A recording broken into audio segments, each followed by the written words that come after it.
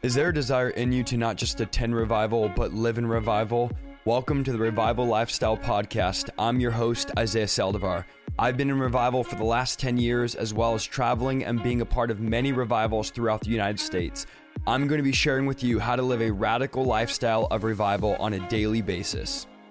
Now get into my testimony. This is my official testimony. I'm excited to share it with you guys. I'm excited to share my journal, some clips I'm going to share with you later, so don't miss that. My journal's right here. I'm going to read through it. I've debated whether I was going to do this because of some of the stuff is just a bit wild in it, but I'm going to do it. We're family. So basically, my upbringing, I had an incredible childhood. My childhood was amazing. My parents are both watching this. They raised us incredible. I was born in San Jose, California at 8 years old. I moved to a city called Manteca, California. My parents wanted to bring us out to the country, and we lived an awesome life. We had dirt bikes and horses and property. My dad worked incredibly hard overtime to buy us everything we can have. We were never abused. My parents never drank. I never heard my parents cuss. My parents literally were just incredible, clean people that raised us in church. So let me make this clear that I was raised in the church. I was raised in the pews. I grew up until the age of 16 years old going to church. My parents taught us about God. They read us the Bible. They taught us the ways of God all growing up as a child. But here was the problem, that the Holy Spirit's power was never real in my life. And I wanted many of you to know that you can be raised in church and not raised in Christ. And that's my story. I was raised in church, but never had an experience with the Holy Spirit, never had an experience with the power of God. So at 16, I decided God isn't real. I'm not going to serve God anymore. I'm going to go get a job. I got a job at 15 and a half. I graduated high school at 16 years old. I always got taught you work hard, you're driven, you graduate, you go to college. And so at 16, I graduated and started going to a junior college at 16 years old. I had a job. I was working 40 hours a week. I was taking 18 units in college. I'm this young guy thinking I have my whole life planned out. I wanted to become a police officer. That was my dream my entire life. I was little. They said, Isaiah, you'll get over it. And I grew up and I said, I want to be a police at 10 years old. They said, you'll grow out of it. Every kid wants to be a police. 12 years old, 13 years old. And then finally, when I graduated high school, I said, I'm going to go to school to be a police officer. So I studied administration of justice. And guys, when I tell you my entire life was planned out, God was the furthest thing from my dream, my desire. I want to start by saying this.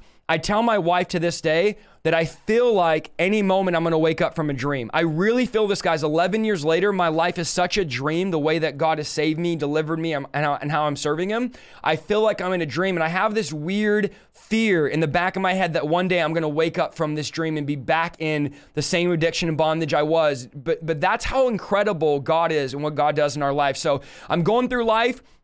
I have no thought of God. I had a really crazy, as I grew up, I almost died so many times. I had family saying, Isaiah must have a special call in his life, because it was like the devil kept trying to kill me.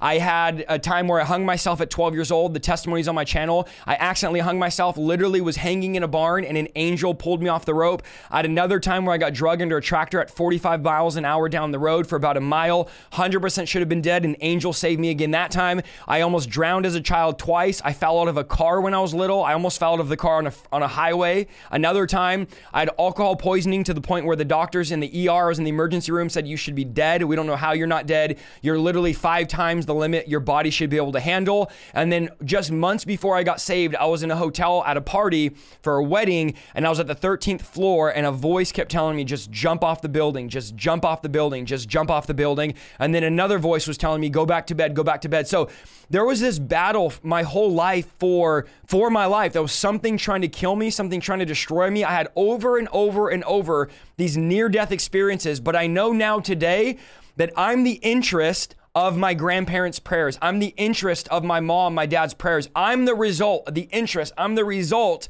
of my parents praying for me, of my grandparents praying for me. I love my parents more than anything in this world. They are incredible. They support the ministry. They're all in. But I just want you to know I had an incredible childhood. They raised me right, but that's not to say I didn't stray from God. And I want to encourage parents that are watching this. Maybe you have a child or a family member that's out in the world that you've been praying for. Don't stop praying, because I was that one that was so far from God, and God radically saved me. So I ended up just hard-hearted. I ended up bitter. I was in a metal band. We had gone on tour. We had played shows. We were on stages. We had house shows. And I didn't really get into like drinking, drugs, none of that. One, I didn't do drugs because I wanted to get a job as a law enforcement officer, and you can't do drugs and do that. So I did start drinking maybe at the age of like 16 or 17. Right when I got out of my band, probably 17 is when I started wanting to do all the things that all my bandmates were doing. So I was a leader. So I didn't want to drink when everyone drank. But then whenever I got out of the band at 17, then I wanted to start drinking, start partying. And so I got into that lifestyle. I lived, I was with a girl for 4 years. In the meantime, we'd break up for a week and I would go out with other people and do other things. And I was just living that life. I was angry. I was bitter. I was racist against my own race. That's how twisted the devil had me.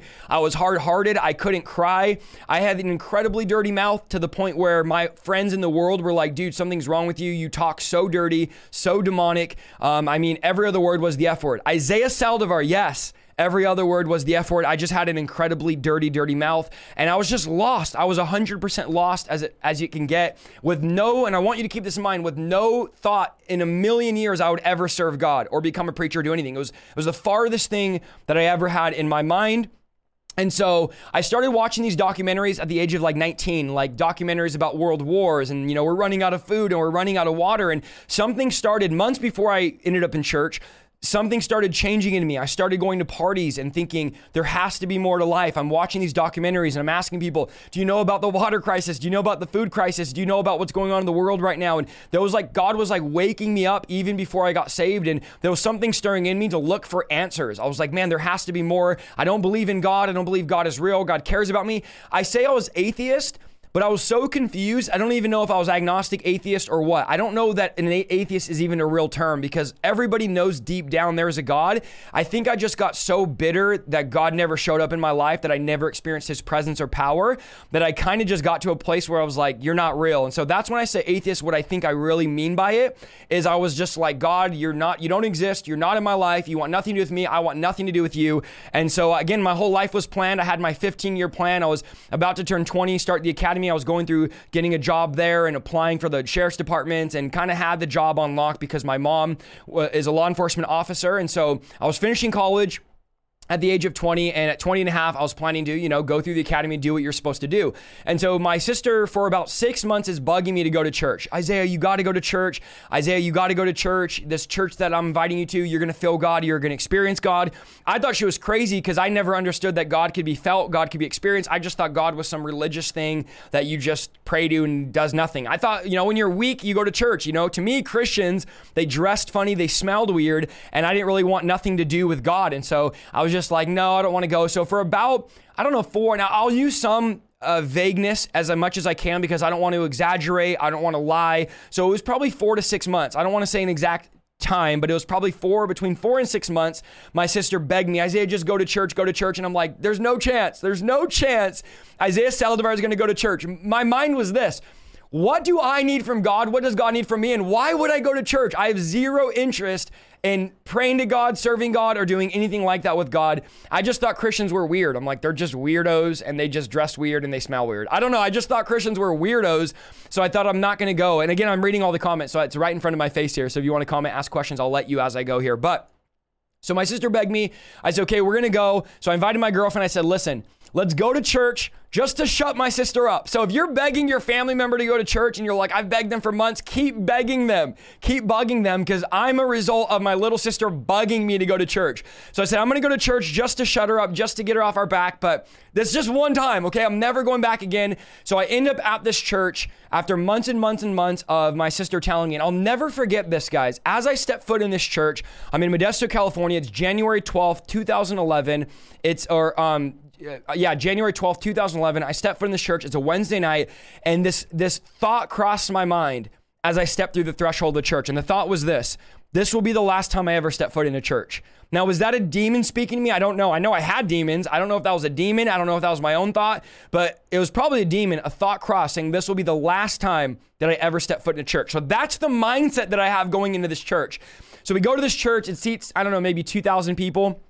Maybe 3,000. I sit in the very back. I really don't want nothing to do with God. I'm making, to my friend next to me, sexual jokes about the worship leader who I didn't know was the pastor's wife. And so I'm making sexual jokes about the people doing worship on stage. That's how far I was and how distant I was from God. So my friend's on my right, my girlfriend's on my left, and I'm kind of sitting there, not interested. A man named Jason Nettles, who's a good friend of mine now, is preaching this message about world missions. And I'm like, doesn't really have nothing to do with me, but he's talking about it's time to change the world. God's called you. And one statement that really stood out to me, he said, do you want to be this year doing what you did every other year? And I thought about the last few years of the same parties, the same drinking, the same people, the same everything. And my life was just on this treadmill. And I thought, maybe he's right. Maybe there is some change or something that I should do to change my life, not thinking it was God. So the message is over. And all of a sudden, I'm sitting in the back thinking, I want nothing to do with God. And I felt something pulling on my shirt. Now, when I say I felt something pulling on my shirt, I'm not talking about in the sense of like, oh, I felt something drawing me. I'm talking about I literally felt as if somebody grabbed my shirt and was pulling me to the altar. All I could say was this, it was a force drawing me to the altar. Now, I didn't know the Bible says nobody comes to the Father unless the Spirit draws them. But in a tangible sense, I felt something dragging me to that altar. Literally, like I couldn't resist it. So I got out of my chair, I went to that altar, and again, if I get emotional, who am I apologizing to? I don't know, but I may get emotional tonight, but it's just so real, guys. 11 years later, it's so real. And I got out of my chair, I went to that altar, and I said, God, I don't effing believe in you. I was bitter. Again, I was hard-hearted. I hadn't cried in over 10 years at this point, and I just really didn't think God was real. I just thought, I'm going to get up here and give it a shot, give it a try. I feel something drawing me. I feel something pulling me, and so I start saying what I know to say, God, you're not real, kind of just giving God my grievances. And then I started saying the craziest statements I could make, like betting God, basically. And I was really into gambling at the time, but I thought, I'm going to just say, if you're real, God, I don't believe you're real, but if you are, and I remember saying, I'll move out of state, I'll break up with my girlfriend, I'll leave the job at law enforcement, I'll travel the world. I don't even know why I was saying this. I was just like, I'll do anything. I didn't think God was real, that I was so willing to just lay it all out and say, God, whatever you want me to do, I'll do if you're real, because I just didn't think God was real. So I thought, I'm talking to nobody, I'm talking to air. And then I was like, I'm not praying the sinner's prayer, because I prayed that my entire life growing up as a teenager. Nothing ever happened. I would literally go party, drink, and then, pray the sinner's prayer. It was just fake to me. So I said, I'm not doing that, but if you are real, and if you show yourself to me, I'll give everything to you. I'll literally, again, talking to a God that I'm convinced is not real. I'll give everything to you. I'll lay it all down. And in that moment, it wasn't a still small voice. It wasn't an inward voice. It wasn't like, somebody prayed over me. I hear all of a sudden, here I am, an atheist. Again, I want to put quotes on that because I don't even think I was really an atheist. But here I am, a self-proclaimed atheist. God's not real. Leave me alone. I'm never coming to church again. And here I am now. The audible voice of God speaks to me. Again, not inward. An audible voice from the sky speaks to me and says Isaiah, says my name. Now, for the God of the universe, 7 billion people, and then all of a sudden you're hearing an audible voice. Just put yourself in my shoes. An audible voice say Isaiah, everything changes at that moment. Everything changes at that point when you feel God speak to you. And I heard the Lord, the God of the universe say, Isaiah, I don't want 99.9% of you. I want everything. I want all of you. Basically, God began to tell me, I'm not interested in halfway, half out. And now God knew, obviously, I'm super, super radical. I'm all in about everything. If you can't hear the broadcast, refresh it. Someone type refresh the broadcast in the chat because there's people saying they can't hear. But I'm all in with everything. And so God knew I needed to either be all in or be all out. So he's like, I want everything from you. And I'm now at this point, I'm hearing the audible voice of God. I instantly start crying. Mind you, I hadn't cried in 10 years, so I'm instantly crying like a baby. At this point, my girlfriend had been standing next to me at the altar. I'm bawling like a baby as God himself is speaking to me. And then something that probably many of you won't believe started happening to me. Dirt started coming out of my eyes. Now, when I say dirt, I'm not talking about, spiritual dirt with scales. I'm talking about literal dirt started coming out of my eyes. And I remember rubbing my eyes, and like looking at my hands and seeing like dirt in my hands. And I'm rubbing this dirt out of my eyes and I'm hearing the voice of God. I'm crying. And then I end up at, I don't know where it was, but some say, were you in heaven? Were you in a vision? I don't know. I just know that I was in a place with bright, bright light. and a bright light was in front of me and everything was bright. And I was hearing God say, I have this plan for you. I saw a vision of me standing on a stage preaching to thousands of people. I actually had a vision of North Korea. That was my first vision ever. I saw North Korea getting liberated. I saw myself preaching in North Korea, preaching the gospel. I saw all of these visions happen. And again, it was this radical encounter where God's speaking to me and I'm speaking back to God. And I'm thinking, okay, God is telling me, I'm going to use you to preach. I want all of you. I want you to lay it all down. Dirt's coming out of my eyes. I'm in this vision now in this place that's a bright light. Everything's bright around me. I'm in front of this bright light speaking to me. And I just respond with like, I don't have nothing to give you. Like you're coming to me asking me to serve you when I'm an atheist. I have nothing to offer you. And I heard God saying, I'll take your hands. I'll take your feet. I'll take your mouth. Like God saying, I'm going to use you. Like, I don't want anything from you, Isaiah. I want you. You're the sacrifice. You're the offering. And I think when we come to God, we think God needs us. When God says, I don't need your abilities, I need your availability. I need your body parts. And so I just said, God, yeah, whatever you want me to do. And then I respond with, I don't know how to pray. You want me to do all this? I don't know anybody famous. I don't know how to pray. And God said, I'll teach you to pray. And as God's speaking to me, I'm having this encounter. I somewhat came out of this encounter. And as I come out of this encounter, I'm speaking in a language that I don't know. I'm like speaking in, now I know it was tongues, but at the time I didn't know what it was. In my entire life, I had heard tongues one time as a little child. I was probably 6 or 7 years old. I have a vivid memory of my parents speaking in tongues in our living room praying. That was the one time in my entire life I ever heard about tongues. And here I am speaking uncontrollably in tongues, crying uncontrollably. I'm covering my mouth because my girlfriend's next to me and I'm like, I don't want her to speak. I don't want her to hear me. And I don't even know what I'm saying. I couldn't stop it. I couldn't control it. I mean, really, I was just having this born again experience.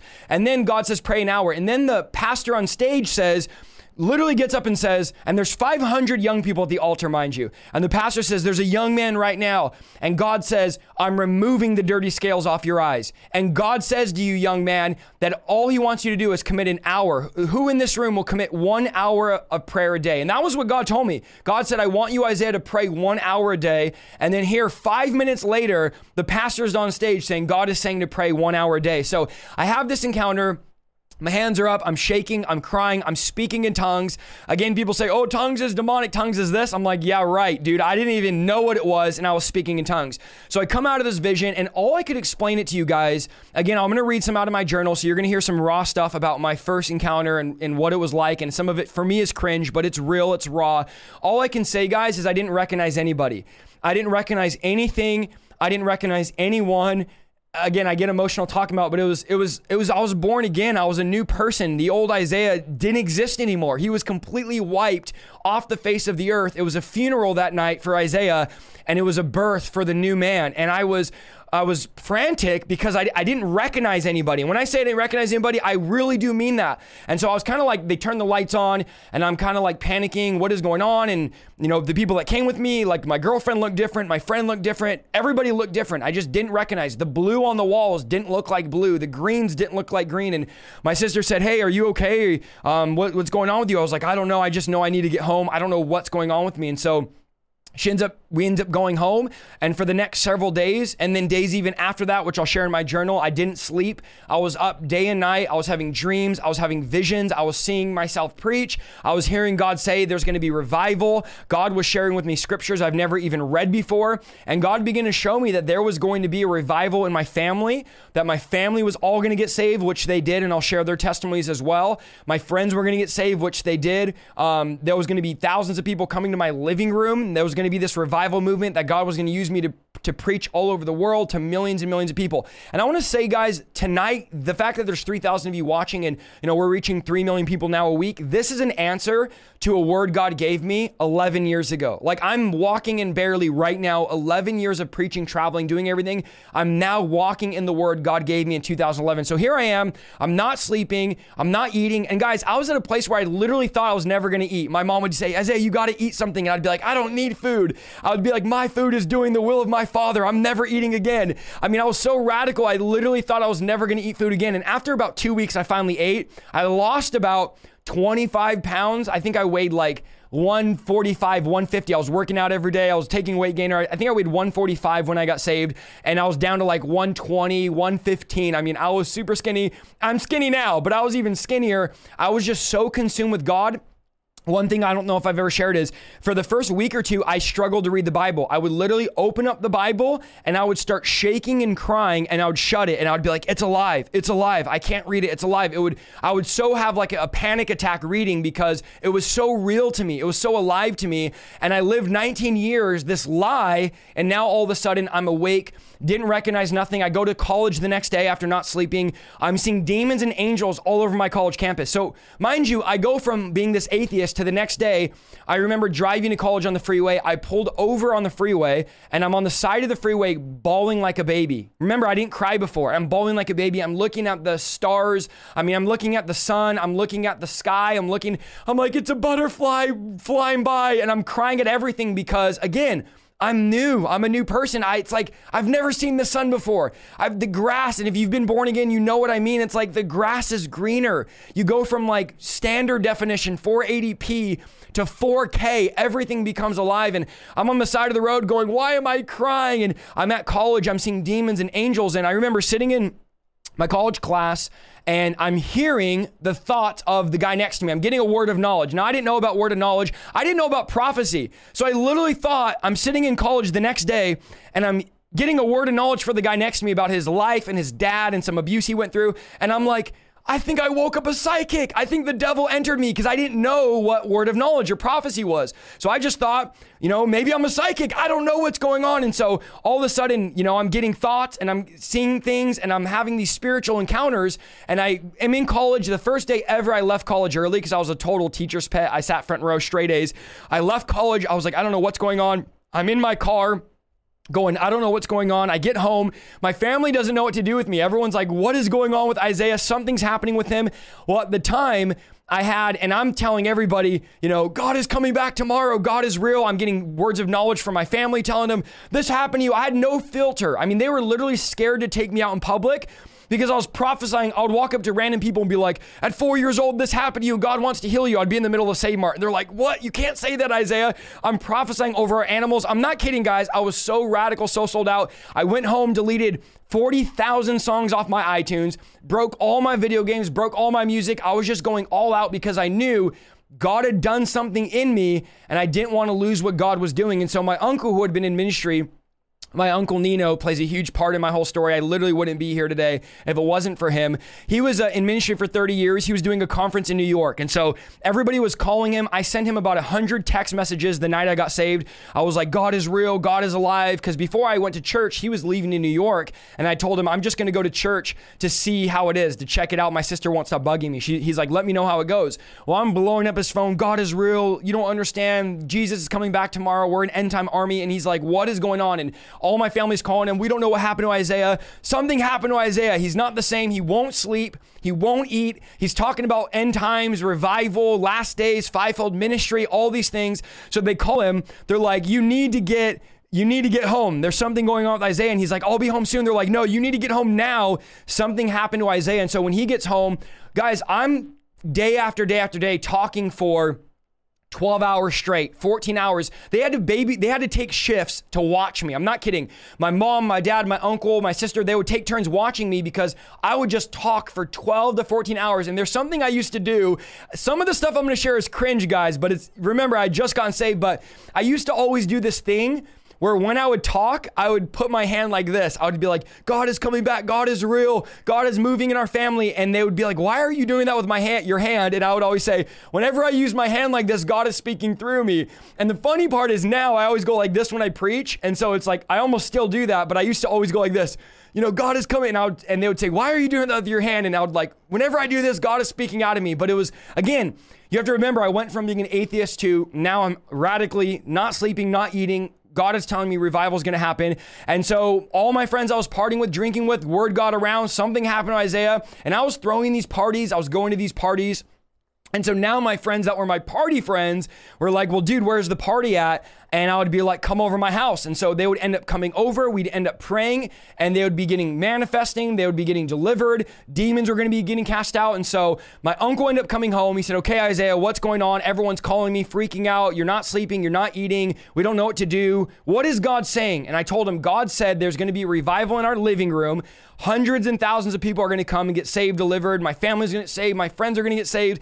Everybody's going to get saved. This is what God is showing me. And he said, well, what is God saying to do? I said, God is saying to pray. So we started, and I kid you not, 24 hours a day prayer meeting. We didn't have prayer meetings for an hour. Our prayer meeting went day in and day out, day in and day out. And here's why. Because we were partying before all day. We didn't just party on Sunday. So we were just these young kids thinking, well, we used to party 24/7 and go out and do whatever and act stupid. Well, now we're going to pray. So imagine at my house, 24 hours a day, there's a prayer meeting going on where people are coming, family are praying, friends are praying. I'm sharing my testimony with everybody. My old friends are getting delivered. They're getting saved. And God said, Isaiah, I'm going to visit your house. I'm really going to visit your house. And let me just say this, guys, the stuff that I did, I'll go on a limb to say, I believe the reason why God moved is because I did things and we as a family did things that people are not willing to do.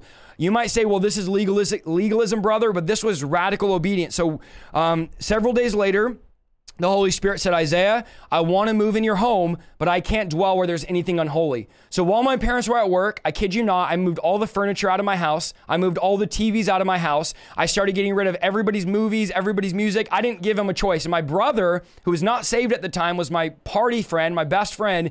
He was so mad that I got saved, and I'll share his testimony in a bit here. He said, Isaiah, I'm going to go to hell just to prove to you that God doesn't save everybody. So my best friend, my older brother, who now works for our ministry full time and has been in ministry ever since, said, Isaiah, I'm going to go to hell just to prove to you that God is not real and that God cannot save me. And I knew God said, I'm going to save your brother. So I wasn't even worried about it, but he would be drinking high. We'd be praying at the house. He'd come in mad.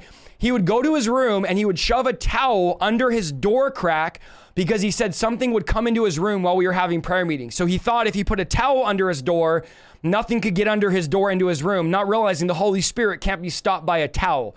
But that's what was happening to him. He was experiencing the Holy Spirit, but he didn't know what it was, and he was hiding in his room. And I moved all the furniture, and my mom's like, what are you doing? And I was like, Mom, there's going to be hundreds of people coming, and your plant has to move because that's 3 souls, and the chairs, the couch. I literally destroyed my parents' house. I was like, everything has to go. Well, mind you, this was the answer to my parents' prayers. They had prayed for me to be saved. They had prayed for me my whole life. And my mom was just like, Lord, save him. And so now that I was like, and God said, you're not going to do law enforcement. I knew immediately I wasn't going to do law enforcement. God had removed that desire. Now God is telling me you're going to have revival. This was the answer to my parents' prayer. But at the other way, they were like, this dude is crazy. We've never seen anything like this. He's lost it. And so we moved everything out. And one night I was praying, and I just want to show you how crazy I was, okay, in the best way possible. But one night I'm praying and the Holy Spirit said, there's still 2 items. And again, you might say legalism, say whatever you want. This is my testimony. The Holy Spirit said, there's 2 items in your house that you need to get rid of before my Holy Spirit begins to move in your home and there's a revival. You need to consecrate your house. He said, there is a bottle of tequila in your little sister's room, in her closet, wrapped up in the top of her closet. No one knows it's there. And your brother hid a stack of Harry Potter Blu-ray DVDs or Blu-ray movies in the bottom of his dirty hamper. Now, mind you, everybody was hiding stuff because they knew Isaiah the Tornado was going to show up and get rid of all of our stuff. So my brother had hid brand new Harry Potter Blu-ray DVDs because I was in his room getting rid of his stuff. No one had a choice. I was just getting rid of everything because, again, God said the Holy Spirit's going to show up and move in revival. So I go into my sister's room. I open the door one night and I'm like, looking around. She's like, what do you want? And again, everyone's scared of me at this point. I'm like, God is showing me there's something in here. I said, there's a bottle of alcohol in your closet that God says we have to get rid of if he's going to show up. My sister turns white as a ghost. She's watching this. She knows this is true. Turns white as a ghost and says, how did you know that? And I said, the Holy Spirit told me we got to get rid of this so that we could have revival. So we go in there. She pulls out this bottle of tequila. And again, my sister didn't drink, none of that. She's the one that invited me to church. But her boss at the Mexican restaurant she worked at gave her this bottle of tequila and it was very expensive. So she said, I didn't know what to do with it. So I wrapped it up and I stuck it up in my closet and I just hid it because I didn't know what to do. And so I got it. We poured it out. So then next was my brother who wasn't saved, right? So I go in his room and he's like, what do you want, you Jesus freak? Get out of here. And I was like, there's something in here. And I looked around and I go into his dirty hamper. Mind you, this is a single college age guy. Dirty hamper does not smell the best. And I start digging, throwing out all of his dirty clothes, his dirty boxers, his dirty socks. And I'm like, I know it's in here. And he's like, get out, you freak. What do you want? We're fighting back and forth. I grabbed this brand new, box set of, back then, again, 2011 Blu-ray just had been the big thing. Blu-ray Harry Potter. I grab it. I run out the room. I slam the door. He's chasing me outside. He's chasing me out. And I'm like, no. So what I did was, I put everything in the garage because we had a detached garage, and in my mind I was like, okay, the Holy Spirit wants to move, and so if I put all this stuff in the detached garage, he can move in the house, right? Because it's different. So I put all his stuff, all my sister, like anything I could find, shoved it in the garage, and we just begin to pray, and God began to move. And I'll never forget the first night we said, we're going to pray with some family. I want to say like 25 people showed up, and we didn't even know who most of these people were. They just said, oh, we just heard that some guy encountered God in Manteca and there was a prayer meeting going on. Again, we had no Facebook, no advertisement. I didn't make my YouTube channel until I think October of 2011. So there was no advertisement. People were just hearing there was a revival on Castle Road and something's happening. And so I remember the first night ever, this girl brought her mom who was a prostitute. And again, I was just an atheist a few days ago, so I don't know what I'm doing. And we start having this prayer meeting, and this is my first deliverance ever, guys. It's cringe, but it's real. And this lady starts manifesting, and she's manifesting a demon. She ends up laid out on her back. I didn't know really what to do deliverance. I just knew that it was in the Bible. And so I kid you not, this is a true story. I got on top of this lady. And again, I don't recommend anybody do this. I got on top of this lady, like on top of her, as on my knees on top of her. She's on her back, and I'm literally looking at her face to face, and I'm like, you demon, come out. And her mouth is super wide open. This is so cringe, I know, but it's so raw. Her mouth was like wide open because this demon's screaming out of her, and I'm looking down her mouth, and I'm like, I see you. I know you're in there. I know you're in there. Come out. I can see you. Like, I just don't even know what I'm doing. I just know the Bible says this, and we can do this. And so I'm like choking her because I thought, you literally have to get the demon out. So I'm literally choking her. And then, my family's like, no, that's not how you do it. And I'm like, come out. And we're screaming. I'm like pushing on her stomach. Again, do not recommend any of this. I was just saved. I didn't know what I was doing, but I'm literally screaming like, it's like the Planet of the Apes where they're like, is there a soul in there? I'm literally like, I know there's a demon in there. And so we're having this crazy yelling battle, and it ends up, the Holy Ghost is like, that's not how you do it, Isaiah. And then the Holy Spirit led us through, and we ended up casting the demon out of this lady. And that's for me where I think my eyes were so open to the fact that this is real. This is not a game. This is not a joke. There's a real spiritual realm. And so word got out, this lady had a demon cast out of her. This guy was on top of her screaming. And so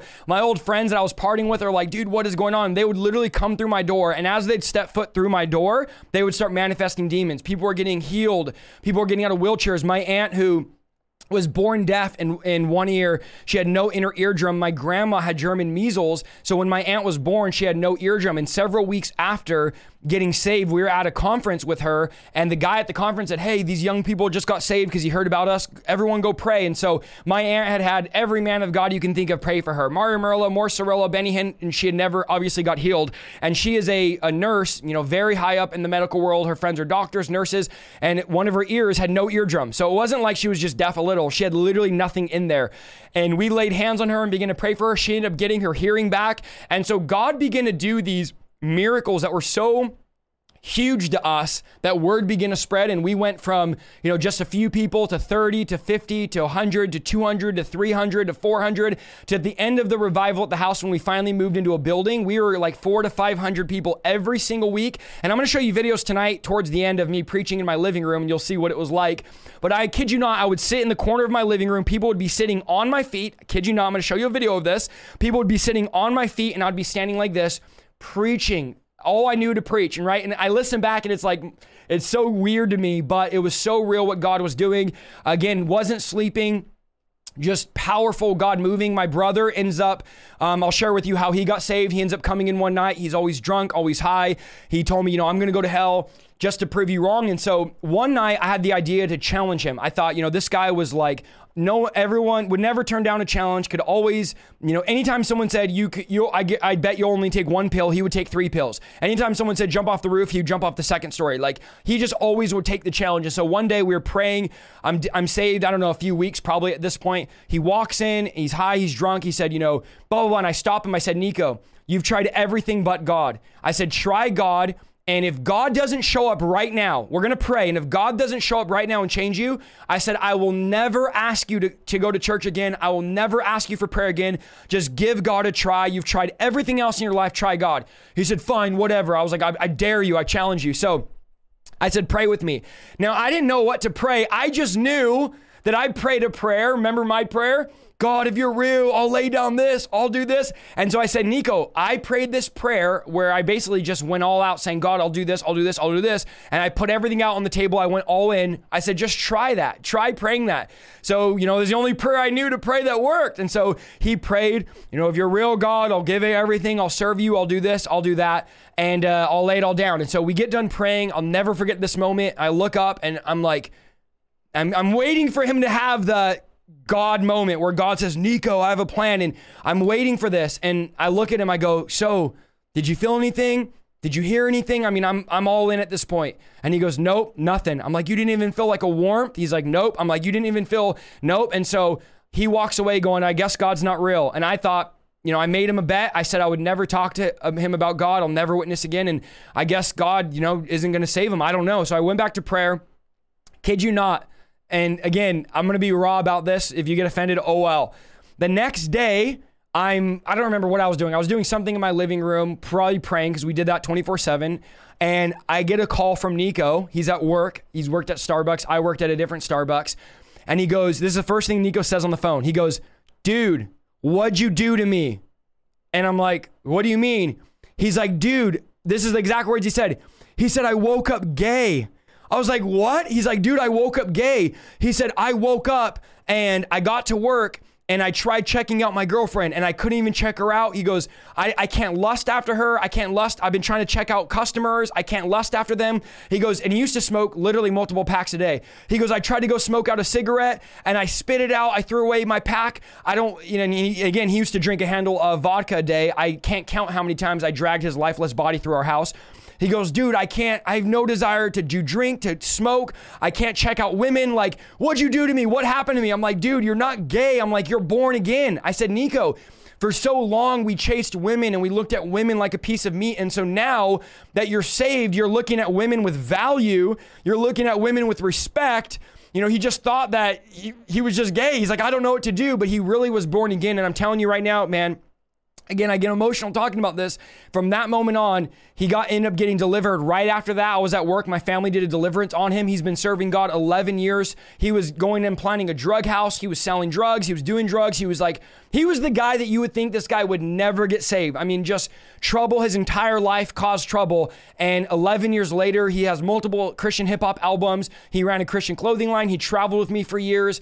He works for the ministry full time. He's serving God. It was just radical. My little sister, and I'll share that with you after, ends up, being on fire for God. My older sister, she was actually away at college when all this happened. And I'll never forget, it was like maybe, I don't know how many, few months after me getting saved that my sister came home from college, Santa Barbara.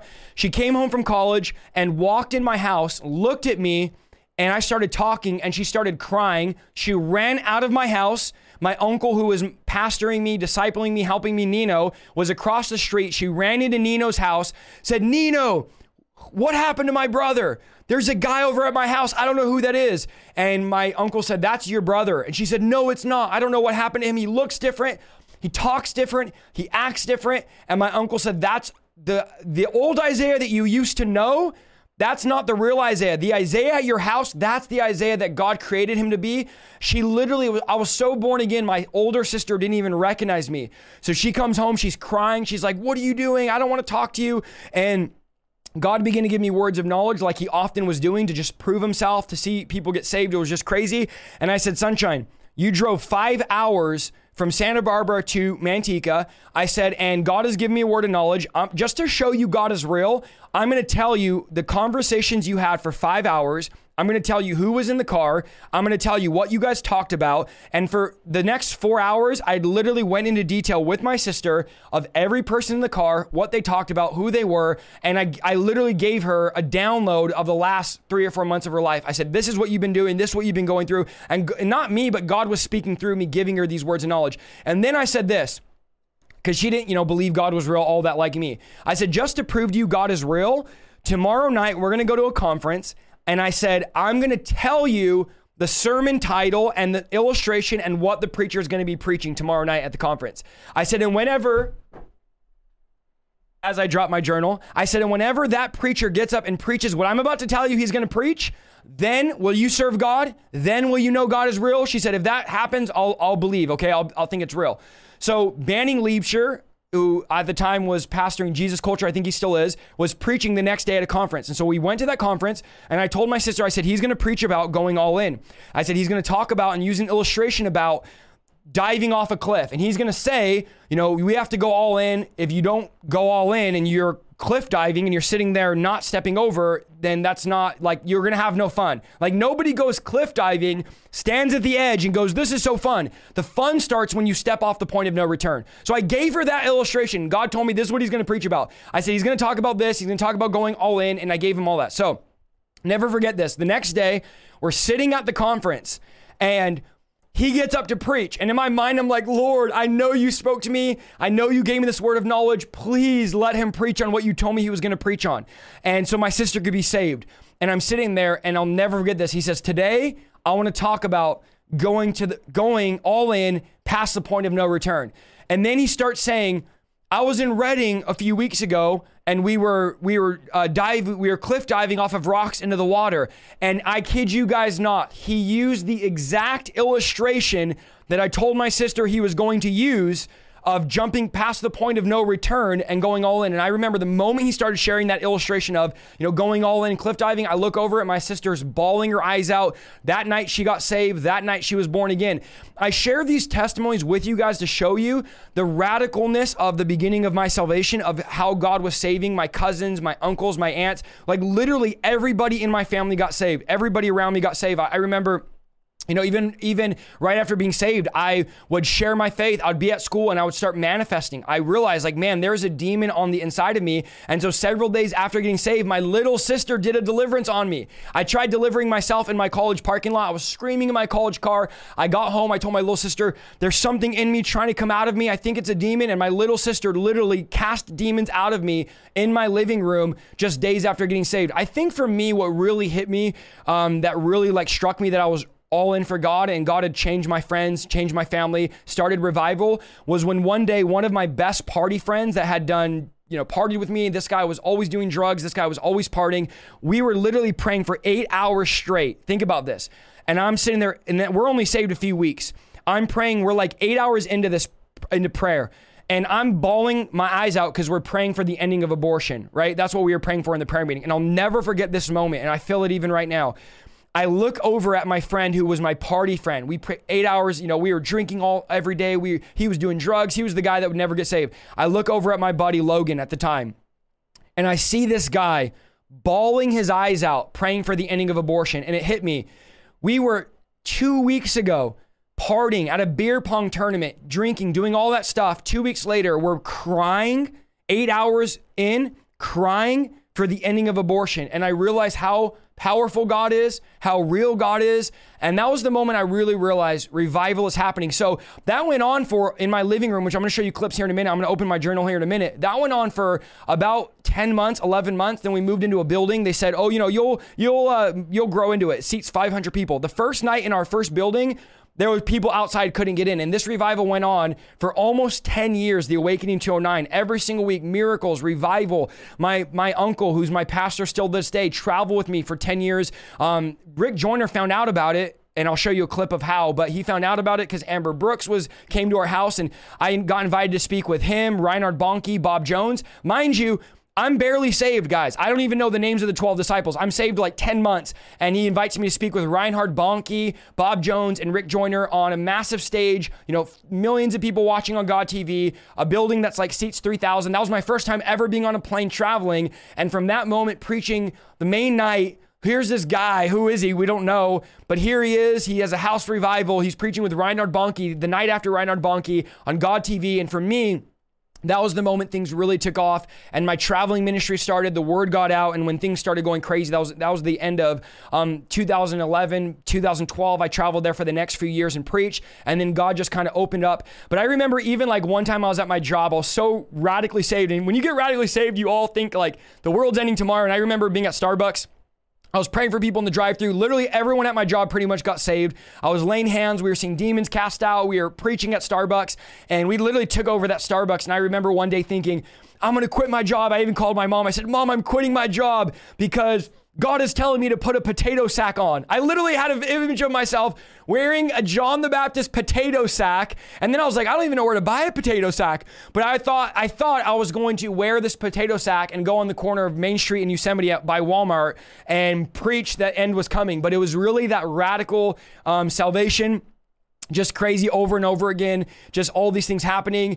I would say too, just for months, I'll share this as well. People say, well, how'd you learn to preach? I never learned to preach. For months, I would go to bed and I would wake up in my body at night, standing up, preaching full-on sermons. For months, this went on. My mom would say, oh, I heard you preaching again last night. I would literally wake up into my body preaching for, 3 or 4 months. I would never wake up in my bed. I would wake up either on my knees, on the corner of the room, on my back, on my side, because literally every night, I would wake up in the middle of the night and I'd be preaching full messages. And what God showed me was, I was teaching you to preach. The Holy Spirit was literally teaching me how to preach in the middle of the night. I was just totally learning to preach through the Holy Spirit. And so this is what happened. It was radical. Again, I'm all that I'm living now is fruit of that. Even me and my wife getting married. My wife got saved like a month or two after me. She came, her friend said, oh, there's a bunch of these guys at this house. Let's just go. And so they came. She thought I was crazy. And then she wanted to come back the next week. And so her friend was coming because her friend was like, oh, there's a bunch of hot guys at this house. That's why her friend was coming. But my wife ended up having an encounter with God about a year later after her encounter. I was in Bible college. She was in Bible college with me. This is a year later. And the pastor said, go find a place to hear God. Don't get up till you hear God. So I went to the corner of the room. I laid down. And I heard God speak as clear as possible. Alyssa is your wife. Alyssa is going to be your wife. And I was so bad with girls before. I told God, the first person I get feelings for, that's the person I want to marry. I'm not going to, test drive. I'm not going to date other people. None of that. The first person I get feelings for, I'm going to marry. So literally, I can honestly say right now, my wife was the first girl that I ever had feelings for after getting saved. We, in front of 650, 700 people, we didn't ever date. We didn't go through like, oh, we're going to date for 6 months and try it out. We literally didn't date. God spoke to me. God spoke to her. We fasted. We prayed with our pastors, our leaders. I stood up before our church. Nobody knew anything because we didn't date. And I proposed to my wife right there on the stage. And 2.5 months later, we got married. So we never dated, guys. We got engaged and got married. And we're going to celebrate 10 years this year. So this is the level of what God was doing, the radicalness of, I could share more about deliverances, about miracles, but I know what you guys want to hear. You guys want me to read from my journal, and then I'll show you some footage from the house. Again, guys, I want to remind you, this is raw. To me, it's cringy, but it's not because it was my early days of salvation. But let me read some of this. I'm going to show you. This has been opened 2 or 3 times in 11 years, okay? I've read through this 1 time in 11 years. Today was the second time I looked through this. Some of the names I'm going to skip over because I don't want to expose anybody, but I'm going to read you some of the stuff I wrote. I got this the day after, and then later on, I ended up getting it inscribed with my name and all that. But yeah, there's dust on this. I pulled it out of a box today. This is the ark that's never been opened before, right? So we're going to read through some of it. I'll see how long you guys want me to read because there's a lot in here. But I just want to read you some of the stuff that I was thinking and the fact that you guys are an answer to a lot of this prophecy and what I'm living today as a result of this. Again, I wrote in this journal the day after I got saved. So right here I have January 12th. So this must have been, I don't know, it's January 12th. So it must have been the next day. I got saved the night of the 12th, 2011. But here I have, okay. Again, I feel emotional already. Give me a second here, guys. It wasn't emotional earlier, but it's emotional when I read it to you guys. All right, because it's so real to me. 11 years later, Again, I feel like I'm in a dream. I'm going to wake up from any time, but let me just share this with you guys. I know we're already 47 minutes in. All right, this is titled January. Here we are. It's open. It's official. Oh, man, I can't believe I'm reading this. Okay, January 12th, 2011. Oh, man, guys. Oh, I feel emotional. Hold on. All right, hold on. Let me just gather my thoughts here. The first sentence in my journal. Give me 1 second, guys. All right, we're going to read this. All right, January 12th, 2011. Today, my life got flipped upside down. I finally gave everything to God, and he overwhelmed me with the Holy Spirit. He showed me what my future would be. I'm an end-time warrior. These are the first things in my journal, guys, from an atheist the day after getting saved. I am an end-time warrior. He gave me a vision. I was in North Korea on the front lines of an army of spiritual warriors. Everything was black and white, and as he poured out the Holy Spirit, color began to come back into the people's faces. The despair of the people there was something like I've never seen. I did not realize how life-changing this was till now. This was my first vision. The first time I seen my calling, my destiny, my life, me preaching before people. I would change millions of lives. Sorry, guys. Give me a second. This night, I got new eyes after church. I couldn't recognize anyone or anything. The dirty scales have been removed. All right, January 13th, 2011. Wow, I'm starting to feel the Holy Spirit. His presence is more than I can imagine or handle. My mindset is fresh. I can't see anything the same. The old me has gotten wiped off the earth. Excuse me. I'm at school, seeing the power of God everywhere. I'm looking around for lost souls. I'm understanding my calling and my purpose. It's almost so intense for me to bear. I'm craving prophecy, but the Lord is saying, be patient. Again, some of this stuff is raw, guys. It's not going to be theologically correct because I had just gotten saved. So if you're a theologian here, like, that's not biblical, just bear with me. January 14th, 2011. My life is changing so fast. Excuse me. God is showing me so much, and I'm still trying to control all this prophetic power and all these gifts he's entrusted in me. This is something like I've never experienced before. January 15th, 2011. I stayed up all night again speaking about the Holy Spirit. This is now 12, 13, 40, 3 days later. I stayed up all night again speaking about the Holy Ghost and trying to understand. I had two very important dreams of the future. The first dream, I was looking at a sea of people and I was hearing their thoughts and it was happening in seconds. God was stressing that this was fast. I seen their entire lives in seconds. The second dream, there was a sea of diverse people. Each person had a cord connected to them. They were all connected. God is showing me that there are people that are all over the world connected somehow spiritually. I'm still trying to figure it out. This day, the Lord was testing me with old desires and told me, if I give in, you will lose everything. He told me, as fast as I've given you all this is as fast as you can lose it if you give in to temptations. January 16th, 2011. Listen to this, guys. This is all real, by the way. There you go. If you're not wondering, I'm not reading off a script. January 16th, I stayed up all night again. So here you're seeing the theme. For those of you that don't believe my testimony, here you go. I stayed up all night again. I talked about God all night, and I received the power of prophecy. Let's see. Let me find here where I'm at. Oh, I'm supposed to go to Fresno. Okay, so what was going on here was my girlfriend lived in Fresno and I pretty much lived with her at the time, and she was going back to Fresno and her parents wanted me to go back to her. And in my mind, I knew that if I went with my girlfriend to Fresno and stayed the night with her, I would backslide and everything would be done. Everything would be gone. I wouldn't be here today. So this is what I'm writing about my journal. I said, I'm supposed to go to Fresno, but I have a horrible feeling about it. Like I'm going to war. Tonight I'll be tested, but I'm ready to pass the test. And then I wrote, God intervened and I didn't go to Fresno, but I found out the girl that I've been with for 4 years is my downfall, who quenches my fire. It's the hardest test yet, but I must press on with God's call. If I do what he asked, if I do what he asks fast, the power of God will be potent. So this is when God told me, this is January 16th, to break up with my girlfriend I was with for 4 years, living with pretty much. And the whole story of how I didn't go to Fresno is to share another time. But pretty much God supernaturally hid her car keys, so we couldn't go. It was a crazy story, but I basically knew that if I went, then I would backslide and sleep with her and go back to the world. And so that was what I was talking about. January 17th, 2011. It's been 2 days. Okay, this is January 17th. Listen to this. It's been 2 days of no sleep. That's how intense the Holy Spirit has been. Tonight, God told me that we must pray. I broke up with Mackenzie. So this is January 17th. Like God has asked me to, and I'm ready for his blessings. Prayer was incredible. Listen to this. God used me to cast out 24 demons. The spirit is increasing. God showed me I will be mocked and killed for the gospel, but I'm ready for that sacrifice. He showed me his power today. Thank you, God. January 17th, 2011, I said, God showed me I'll be mocked and killed for the gospel. I cast out 24 demons. You guys want me to keep going? Type 1. Okay, I got a lot here. January 19th. Hold on. Let me make sure I'm not skipping. Was that 19th? Yeah. Okay, so I wasn't journaling every day. It was every few days. January 19th, 2011. Wow, I was late to work. I slept for 1 hour, but I don't even care. The physical pain I'm in is unbearable. This is when I got delivered. So this is January 19th when I got deliverance. I have demons living in me. It's not possession, but I'm afflicted.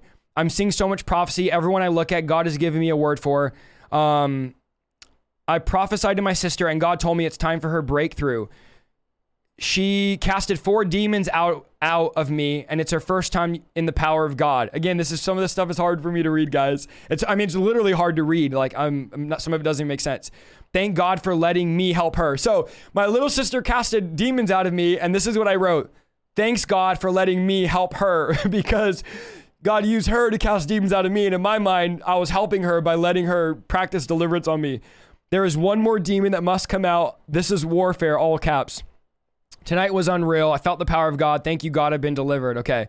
January 20th. Some of this is so funny, guys. January 20th, 2011. God moved mountains today. I spoke in front of 500 kids. This is when I went and spoke at a school someone invited me to, and I started speaking, casting out demons from a school, and it went crazy. I spoke to 500 kids. It was amazing. The breakthroughs in my friends and family are overwhelming. That was January 20th. January 25th, 2011. God is moving so fast, I can't even keep up with journaling. The first prayer meeting we had, 50 people showed up and God moved. Again, guys, for those who are like, oh, that many people didn't come. This is January 25th. 50 people came and God moved. It's still all unreal, but I love it. Feelings I've never felt and people I've never met all day. I had a prophetic dream. It was the end of the world, and I kept yelling, use the power of God. The end is here. I'm having insane end time dreams every night. They're hard to decipher. I don't want to lose my fire. There's so much at risk. 1 week and so much stuff has changed. Thank you, God. This is war. And then I wrote in my journal, P.S. the devil is a liar. All right. January 26th. Today was amazing. My cousin got completely transformed. Thank you, God, for fulfilling your promise. I prophesied to someone at the gym, and he's hungry for God. Every day is one step closer to my destiny. Nothing can stop me. January 27th, 2011. Today was probably the most challenging since my life got changed. My school drains me. I think this whole Mackenzie situation is about to hit me. Time to pray for an hour and go to sleep. I have to press on. Okay, January 28th, 2011. Today was rough. The devil's using everyone and everything against me. The Lord has given me clear understanding to see who he is using.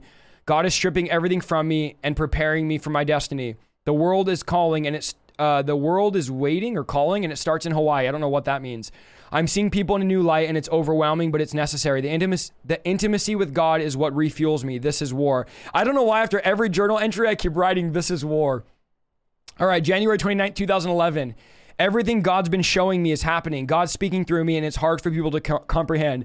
I'm an empty vessel willing to sacrifice everything to pray, everything and anything. Time to pray. God is about to show up and replenish me with prayer. Was amazing, and I wrote intimacy is key. January 31st, 2011.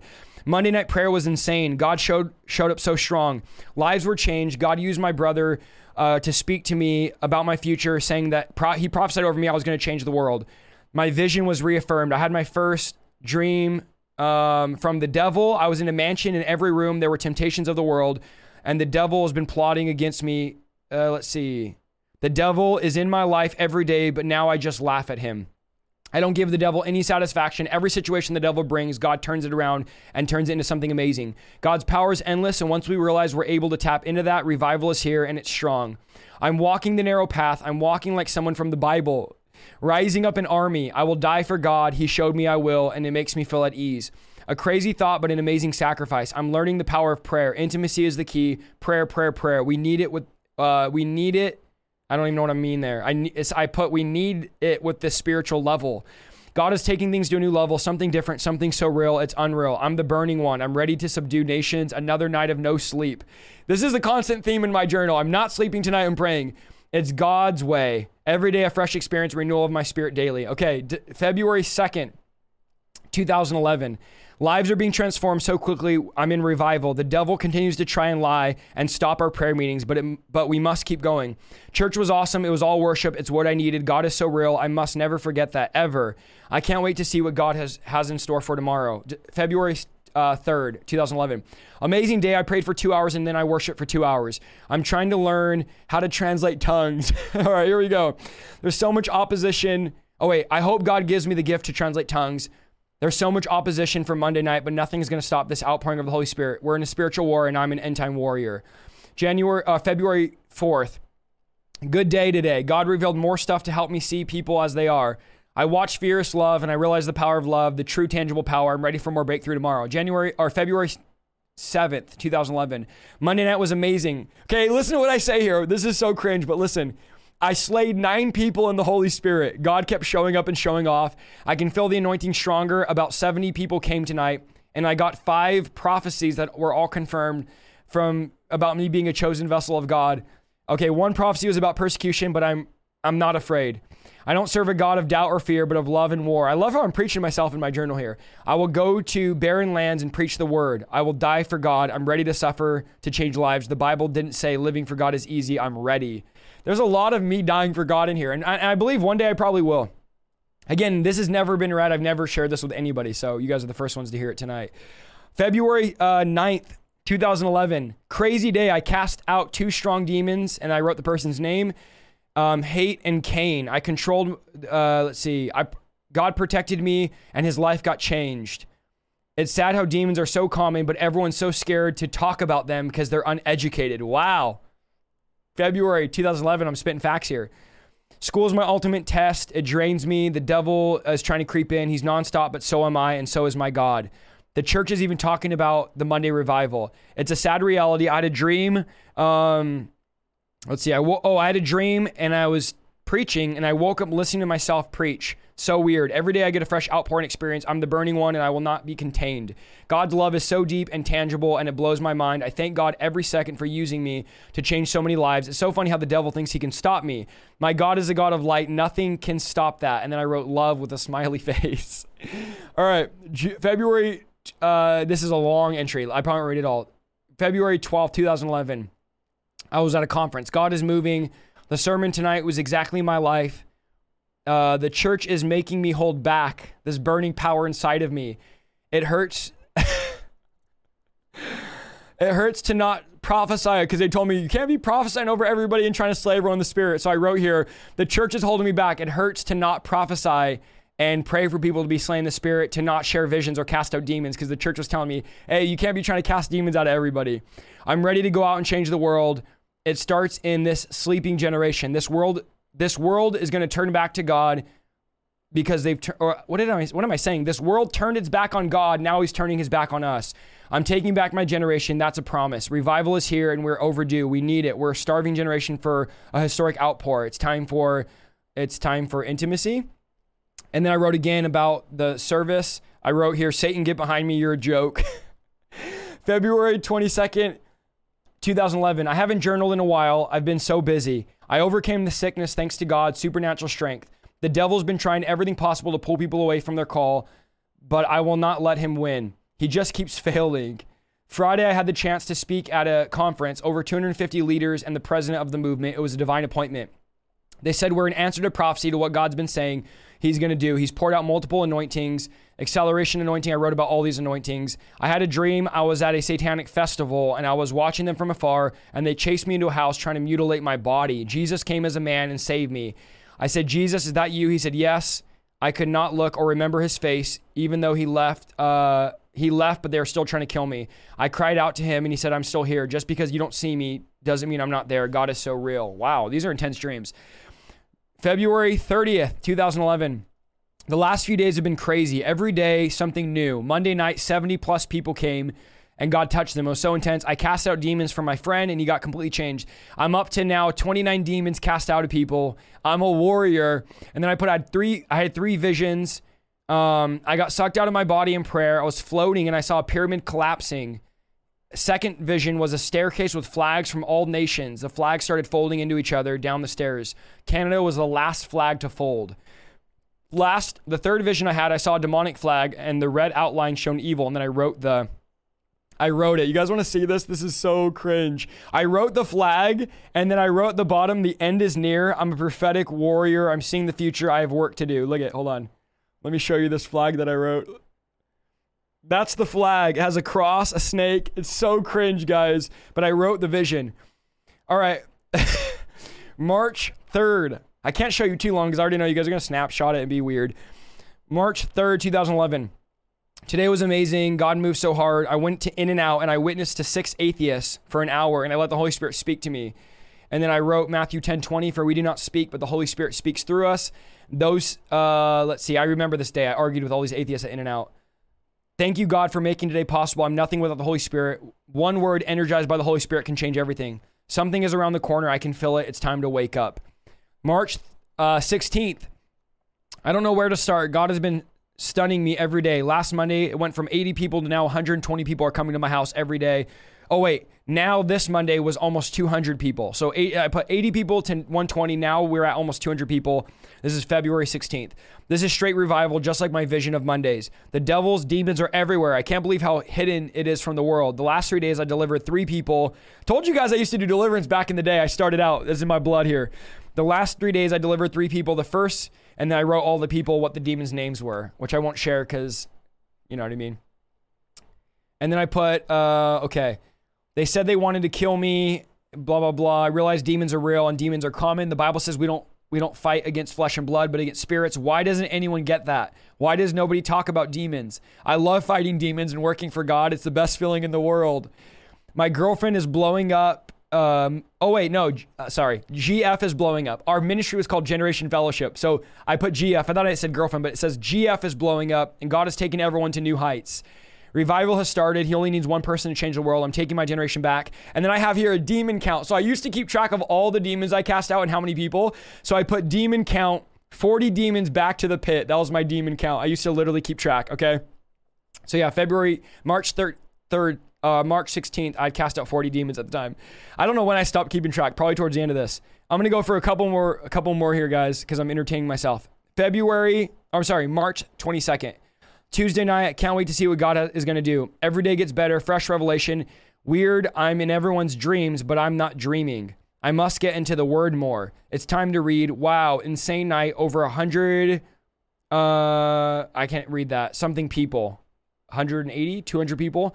My best friend got delivered from the spirit of lust, loneliness, sadness, depression, and what else? They all went to the pit. Thank you, Jesus, for everything. Without you, I'm nobody. I'm in awe. Demon count, 46 demons. I love how I have a demon count. I said demon count, 9 people, 46 demons. And then I wrote in the bottom, warfare. Look at, that's the bottom. Warfare. There's my chicken scratch handwriting. All right, this is the only time I'm ever going to share this, so I might as well just go for it here. March 28th says, wow, I can't even journal. There's too much to say. Spoke at a conference. It was an amazing weekend. I spoke to over 20 pastors. Impartation. We did 2 healing sessions. The first lady I prayed for got healed of heart failure. Her shoulder was out of place and her leg was literally popped out. As I prayed, I can feel it moving in my hand. I never forget this moment where I felt the lady's bones moving in my hand. It was truly incredible. I was able to speak at the conference for 30 minutes and it came out perfect. The Holy Spirit never lets me down. I'm literally like, I write this in my journal. I spoke for 30 minutes and it came out perfect. The Holy Spirit never lets me down. That's so funny. I'm like, that was a great word, Isaiah. I did an altar call of fire at the end. Okay, altar call of fire. I see you, Isaiah. And then I said, Corey Russell encounter. I got a prophetic word in front of the church saying your hands are gold, revealing fire. I don't even know what this is. I can't even read this. And then I said, went to the streets tonight and I scared a witch doctor and I prayed healing over a woman with a walker and she got healed.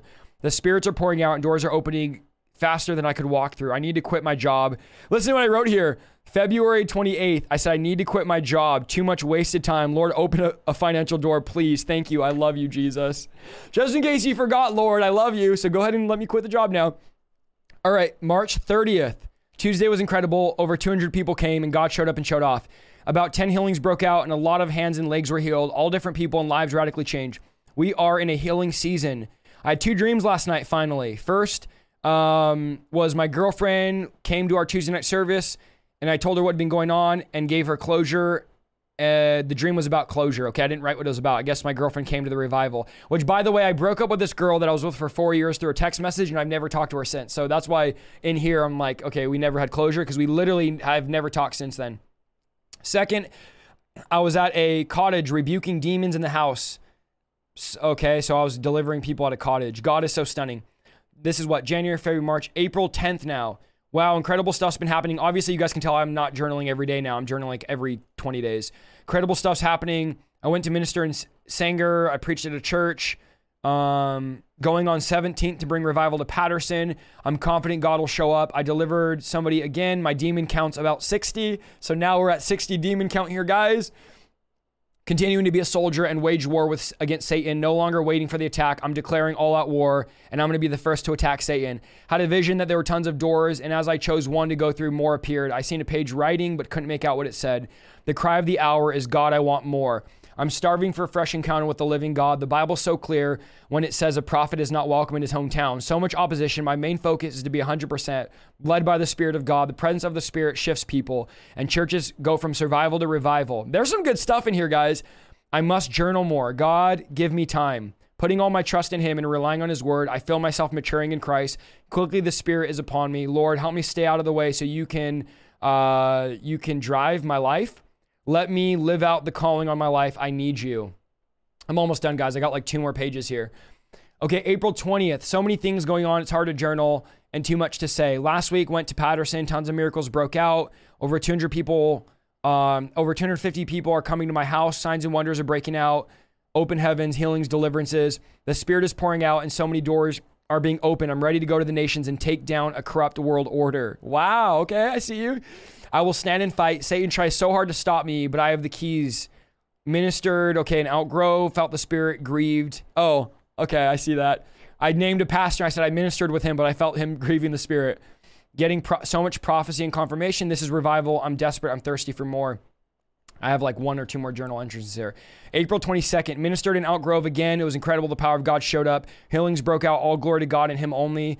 Man, the biggest enemy is the spirit of religion. I bind and break you. I cannot wait to see more old friends on fire. It's all in his perfect time. I love God. And April 12th. Oh, wait, April 22nd. The date must be wrong here. This must be April 23rd. I feel horrible. Oh, no.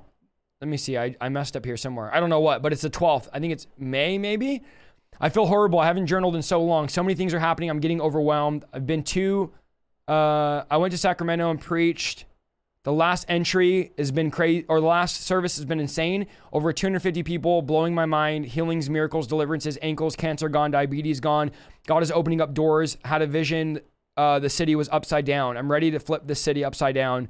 And then I talked about, I did more deliverances. I'm up to 54 demons cast out now for my demon count. And then I wrote, revival is God's arrival. Praying hard every day. God saves my ex-girlfriend. I know he will. He won't break the promise. I'm just impatient. The dreams are gone, but the memories aren't. Father, help me. I need to focus on what he's doing instead of what he hasn't done. Let me look back and read this. And remember how good he is. He's truly too good. Wow. Let me read that again. I wrote this in my journal. This was, I think, May 12th, 2011.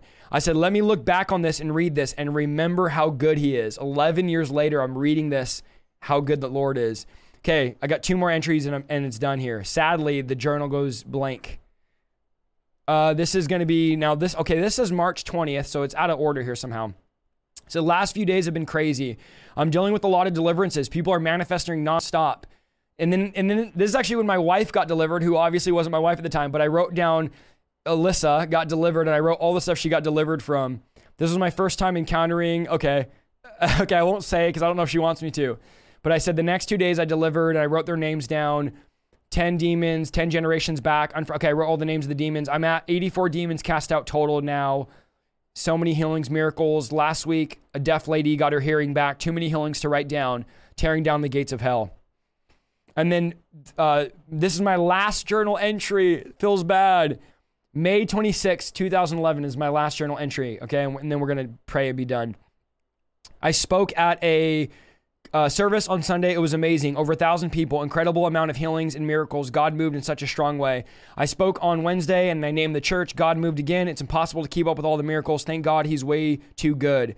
I had 2 dreams today. One was me getting attacked by demons. The second, I went into the living room and there was a huge storm hitting Manteca.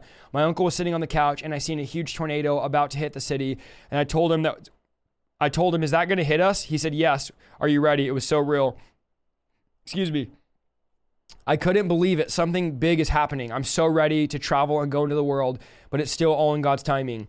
I'm speaking in July at a Burning Ones conference, and I'm excited. God's redefining my thoughts on marriage and relationship, all in his time. Tuesdays have been mind-blowing. So this is the last part of my journal here. Tuesdays have been mind-blowing. The outpouring is getting bigger and bigger and bigger. Prayer tonight, ready for more breakthrough. The last sentence of my journal is prayer tonight, ready for more breakthrough. That is it, guys. That is my journal from the first few months of me getting saved.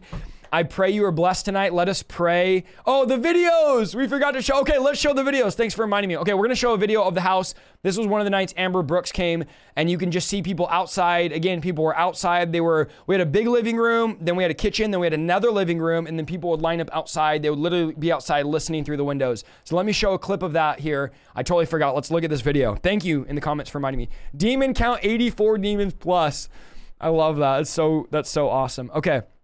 I'm going to show you the house, and I'm going to show you me preaching at the house. This is hard for me to watch, but I'll get through it, okay? We're going to get it. It's hard for me to watch me preach, but it's not hard to watch the footage of the house because it's amazing. So here's the house. Here we go. All right, let me make sure. Here we go. I'm just going to skip here.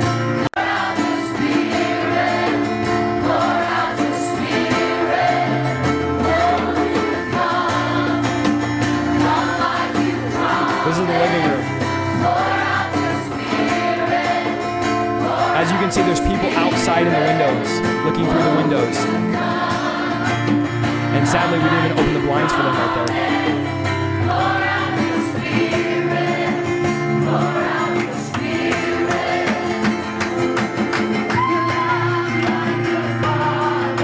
All outside those windows, you'll see, I'll show you them after.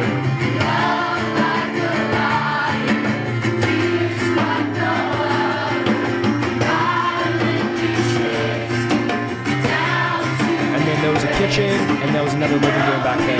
People were in.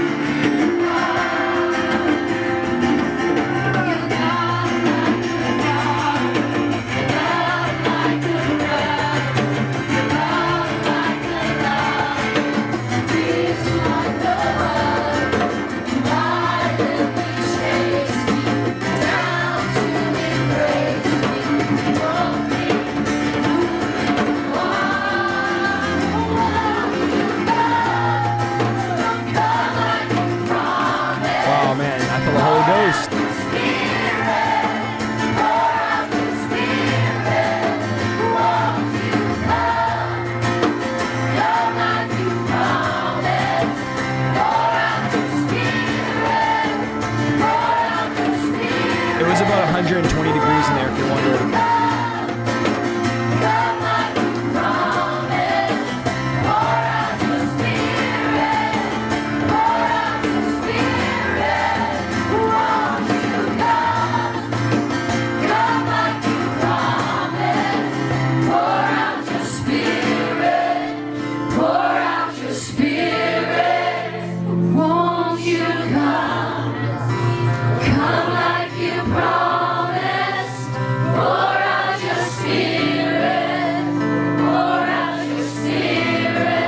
The song is called Come Like You Promised by Amber Brooks. Come like you promised, pour out your spirit, pour out your spirit.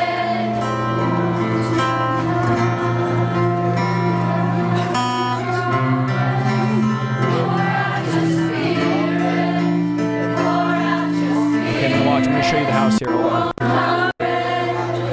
Okay, then watch. You're going to see all the people outside right now. I was turning down the PA because we just had literally a little speaker.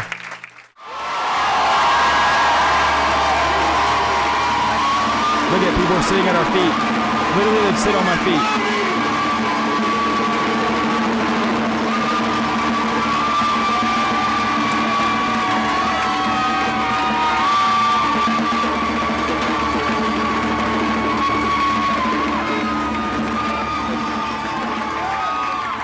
Look at outside.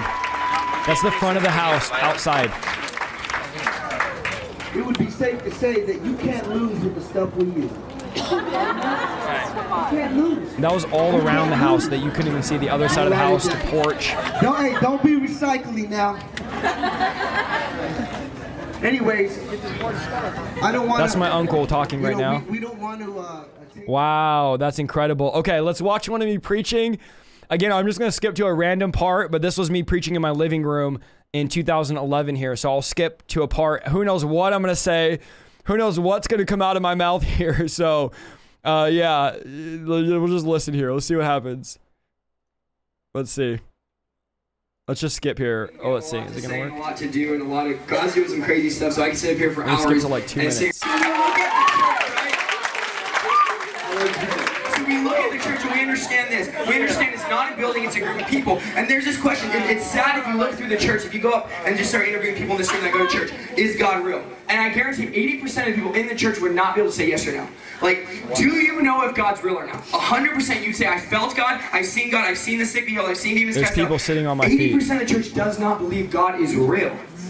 We serve a mystical God. We have no idea. And the church tells us this. It's a mystical thing you don't have to be able to prove. No. If your church is telling you you don't need to be able to prove God, that's a lie from Satan. You should be able. The reason why Jesus said this, he said, don't believe me, this crazy kid. Don't believe what I'm saying. I hope you don't sit in this room and believe me. I hope you take it before God and say, God, is what he's saying real? God, is the words he's speaking real? Line it up. See, but most of us don't read our Bibles. We blindly follow a pastor. And Jesus said this in John 10:38. He said, if you don't believe in me, if you don't believe the words Isaiah speaks, if you don't believe the testimony Sammy's giving, he says, believe the signs and wonders that follow and know that the Father is in me and I'm in the Father. So as Christians, we are supposed to be able to demonstrate our walk. Because we have so many people that wear a label but cannot back it up with the lifestyle. They can't. It's like this. It's like if you're in the hospital and you're wearing a doctor's cloak and you tell everyone you're a doctor. And you have the degree and you act like a doctor and you look like a doctor and you walk like a doctor. See, but when surgery comes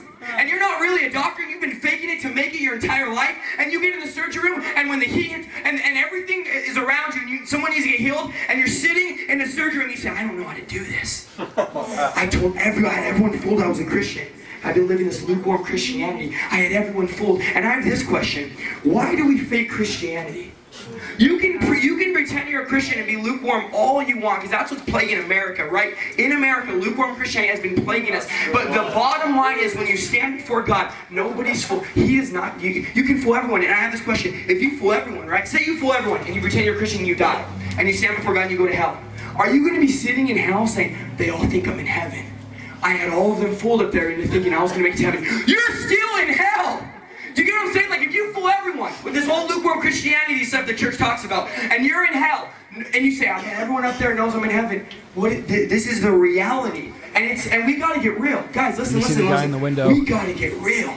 We gotta get serious and look at ourselves. Am I really a Christian? Am I really casting out devils and healing the sick like the Bible says Christians should be doing? We need to get serious and get real, because the truth is, we're talking about eternity, we're talking about souls here. And a lot of us as Christians, we fall asleep in the light.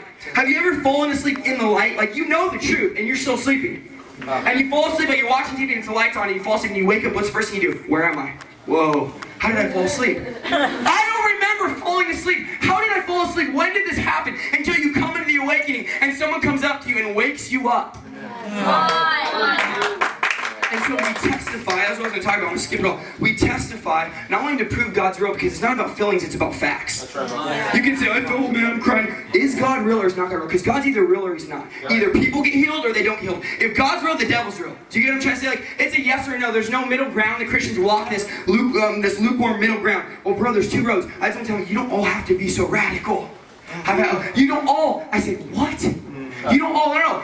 Isaiah, there's some people, oh my gosh, this is making me mad. Isaiah, there's some people who aren't called to be radical. Like, there's some people, oh wait, there's another road?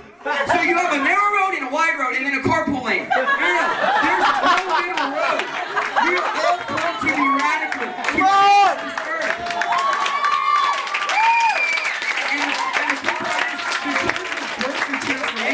Paul got transformed and started the church. Everything is revolved around. It's not about church, it's about transformation. Because when you get transformed, you now want to go to church. I hated worship.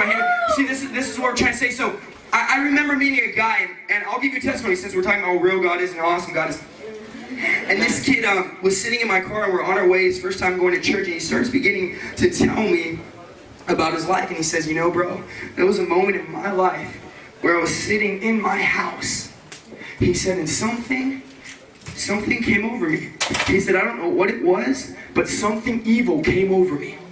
And he said, and I never told anyone this before. I'd never said it. This is your first person that you're hearing this. And I'm driving in my car about to get in an accident. And he says, something came over me. He says, there was a gun in my dad's drawer. And he said, this thing, I don't know what it is. The church doesn't talk about demons, so I'm not sure what this thing is.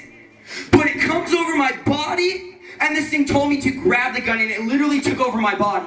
It wasn't like I was thinking it and, oh wow, I want to kill. And it said, kill your mother and your father, and then kill your brothers and sisters right now. So this thing takes over his body, and he begins to walk to get the gun, and he said, something else took over my body. He said, something else showed up. And the thing that showed up was more powerful than the thing that was trying to control me. And he said, this thing shows up and tells me to run. It tells me, run now, run. And he says he got and he ran, and he ran, and he ran, and he ran. And then God changes him. God uses him. God puts him. Listen, this is not church. This is transformation. Yeah. And he's here today. Preach. He's part of my ministry. He's one of the strongest leaders I have. He's changing the world. He's casting out devils. He's healing the sick. He's letting people know. If God did this to me, he can do it for you. Because a testimony reminds us of what God did so we know what he can do. A testimony opens up a realm of opportunity. Can you say, if Isaiah's family and their marriage, do you know this time last year my dad was sitting. Whoo! I was shouting myself down there. So the guy I was talking about in the story is still serving God to this day, and he runs all the prayer teams at the church I go to right now and casts out demons, does deliverance. 11 years later, he's still serving God, so the fruit remains. I am fired up, guys. I'm telling you, it's just like so nostalgic to go back and watch those videos. I hope tonight you kind of saw where I came from. You kind of see my roots now of revival in my home, why I preach the way I preach. And as you can see there, I've been preaching that same message for 11 years. Repentance, revival. There's only one road. It's the narrow road. And I'm going to keep preaching that for the rest of my life. Let us pray. Father, I thank you so much, God, for what you're doing. Lord, I know that you're going to do it again, that there's going to be people watching this broadcast, that you're going to bring revival to their marriages. You're going to bring revival to their families. You're going to save their children. That, Lord, let revival start in homes in Jesus' name. God, the same thing you've done in my life. You've taken me from being an atheist to a revivalist. I pray, Lord, tonight that you would touch those that are atheists, those that are broken, those that are lost, those that are hurting. Lord, I pray, start revivals in homes, God. Start radical Christianity in homes, Lord. I just pray, God, that you would do what only you can do. Pour out your spirit, God. Pour out your anointing. Pour out your fire. Do what only you can do in Jesus' name. Father, we ask you in Jesus' name to move with power, to move with authority, to let your anointing flow, that God, you would do it again, that you are the God that does it again, that these are not just stories, but God, these are your stories. These are your testimonies of what you've done in our life, what you've really done, God, in my life. Father, I thank you. I glorify you, that give you all the honor and glory. I pray, Lord, everybody watching this would get revived tonight. This would spark a new hunger in you, a new passion in you, a new desire in you to get in prayer, to get in the word. Lord, tonight, do what only you can do. Raise up deliverers, raise up end-time warriors, raise up revivalists, God. In Jesus' name, Father, we thank you for all that you're doing. Come on. I believe it tonight, guys. As I shared my testimony fully, I've never shared my testimony for an hour and a half ever. So I pray that this would bless you. It would encourage you. Again, if you want to support us, you can on our website, isaiahsaldivar.com/giving, /partner, all of our content. Thank you so much for listening to this week's episode of the Revival Lifestyle Podcast. If you like what you heard, go to www.isaiahsaldivar.com for more content, and please follow me on Facebook, YouTube, and Instagram @Isaiah Saldivar. See you next week.